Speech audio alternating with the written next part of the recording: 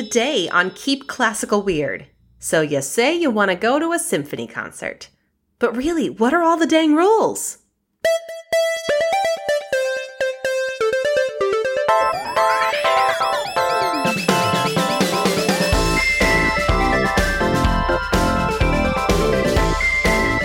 Welcome, friends, to episode 60 of Keep Classical Weird. I am your host, Casey Bozell, and today we're going to take a departure from our normal interviews and deep dives into historical figures, and instead focus on something that is, fingers crossed, going to continue to make a comeback in these next few months. What exactly does it look like to attend a live symphony performance? An audience that's drawn to what symphonies do and why they do them are absolutely crucial to keeping the art form evolving and thriving. But there are obviously several barricades in between thinking about it and actual attendance. For some, it's financial. Some think it an art form too elitist and beyond them, and some just find it downright intimidating. It's like a concert, but you have to dress nice and be super quiet.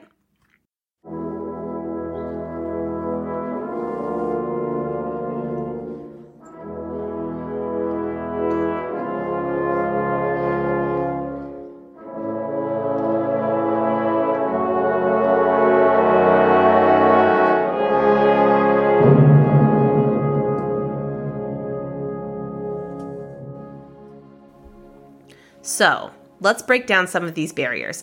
Obviously, ticket sales of full-price tickets are very important to the organizations you're trying to support, but there are tons of ways to not have to drop all your money on a quality performance.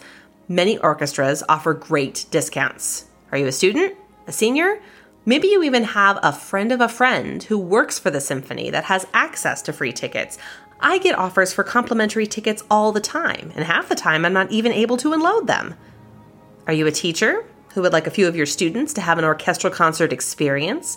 Look up the operations manager on a symphony website and send them an email to see what they can do. The worst they can say is no. And finally, check out your local universities, community orchestras, and smaller performance venues to see what kind of programs might be coming through. The quality of those orchestras may just surprise you. So, a true story. I attended a concert several years ago where a well-known singer-songwriter performed with a symphony orchestra. The audience members that I heard around me were positively Twitter-pated at how fancy their night had turned out to be. And the truth is, a night at the orchestra can be as fancy as you'd like it to be. So, while the rest of this episode may be old hat to some of you, I'm going to walk you through what you can expect and what I like to do when attending an orchestra concert. Many tickets to an orchestra concert these days come with access to a pre-concert talk, a free one. It usually takes place 45 minutes to an hour before the start of the concert, and if you can make it, I'd highly recommend it. Sometimes it's with the conductor, assistant conductor, or even someone else the orchestra has hired for education and outreach. You may learn something about a composer that you didn't know, or even some tips on what to listen for in the piece. One of my favorite pre-concert talks I attended was with a guy who played excerpts of what we would hear live on a piano, and he even made us sing certain phrases so we would be certain to remember them. The concert itself starts off weirdly ceremonial. Sometimes the house lights will dim, but many times this strange phenomenon will take place where the musicians all kind of quiet down at once without being told. My dad calls this the whistle that only musicians can hear. Then you'll see the concertmaster come out and bow, then turn around to the orchestra. That's when the oboe gives an A for the orchestra to tune to. Sometimes one, sometimes as many as 4, it just depends on the orchestra. After that, the concertmaster will sit, and that's the signal for the conductor to come out to the podium and take a bow before the first piece. Most orchestras will stand as the conductor comes out. It's both a sign of respect and makes it easier to see that the conductor is bowing on behalf of the group behind them. Symphony programs can vary widely, and actually programming is an art unto itself. That could probably be a whole other podcast episode, but a traditional orchestral concert is often the following format: shorter one-movement piece, a concerto featuring a guest artist, an intermission, and then the big piece for the second half, oftentimes a full symphony.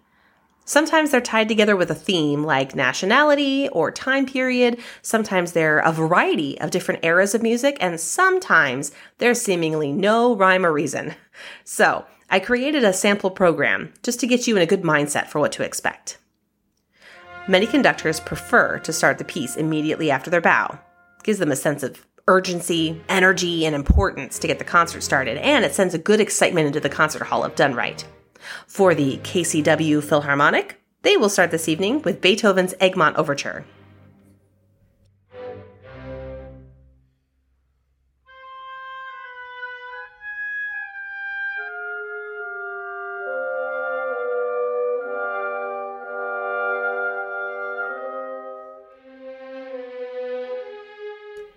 After this, the conductor will leave the stage, hopefully during some thunderous applause. There might be a few stage changes here. Perhaps you'll see some winds and percussion players shift around. If there's a piano concerto, they've got to wheel a piano on stage.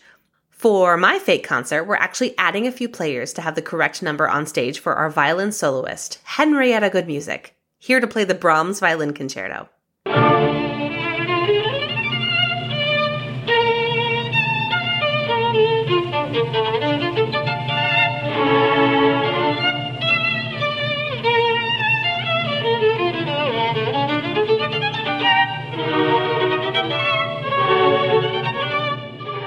Check your program, though. The Brahms has 3 movements to it.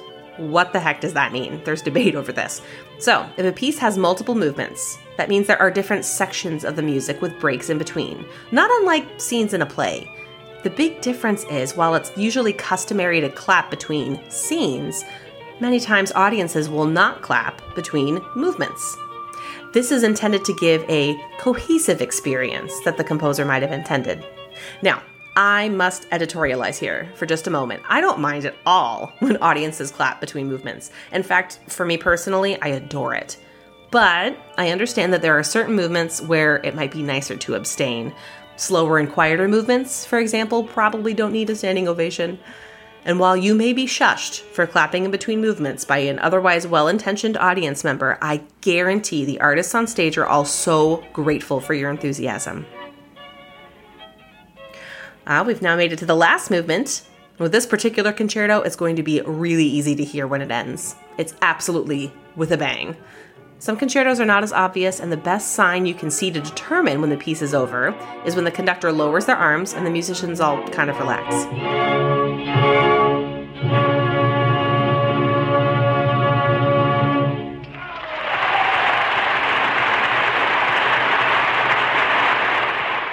Now it's intermission. While there's no wrong way to enjoy intermission, this is my favorite place to talk about the music we've heard so far with whoever will listen. Bring a friend, bring a date, or strike up a conversation with a stranger, because the reaction to everything, the guest artist, the music you've heard, and the way it was executed is an important and integral part of the concert-going experience. It's what makes live music so essential. So, talk about it. It's usually easy to find what you like and don't like, but try to get at the heart of the matter and figure out why you liked it or didn't like it. Before you know it, intermission will be done, and it will be time to settle in for the big piece. For the finale here at the KCW Phil concert, we're going to hear Dvorak's Ninth Symphony, for no other reason than I enjoy it.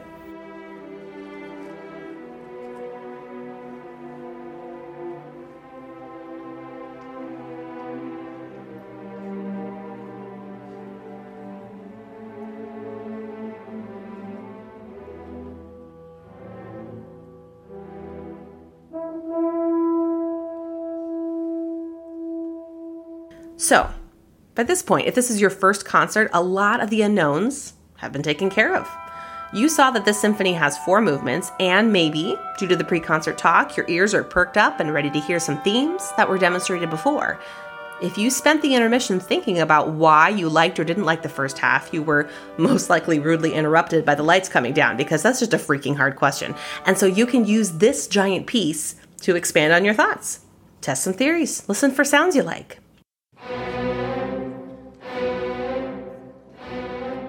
Hold up. Was that the theme to Jaws? Listen, movie composers stole from the absolute best. If you're listening to a piece that's been around for a couple hundred years, there is a strong possibility that there are things that sound like many other things. It's totally legal to light up and get excited about that kind of recognition. There you go. You've done it. If you're in a smaller concert hall, you may even be able to make it up to the stage in time to say hi, good job, or thank you to the musicians. I can't speak for all orchestral players, but I find feedback exhilarating. I've even had an audience member tell me once, I have to tell you, I did not enjoy all of it. Babe, that's valid. And thank you so much for listening and reacting. And that's our show for today. Our theme music is composed by Not Dead composer Thomas Barber. Check out his stuff at thomasbarber.com. Web development support is provided by Tina at citybeautifuldesign.com. Keep Classical Weird is created and edited by me, Casey Bozell. Find us on Facebook, Instagram, and TikTok, or shoot me an email at keepclassicalweird@gmail.com. Thanks so much for listening, everyone. Stay safe and stay weird.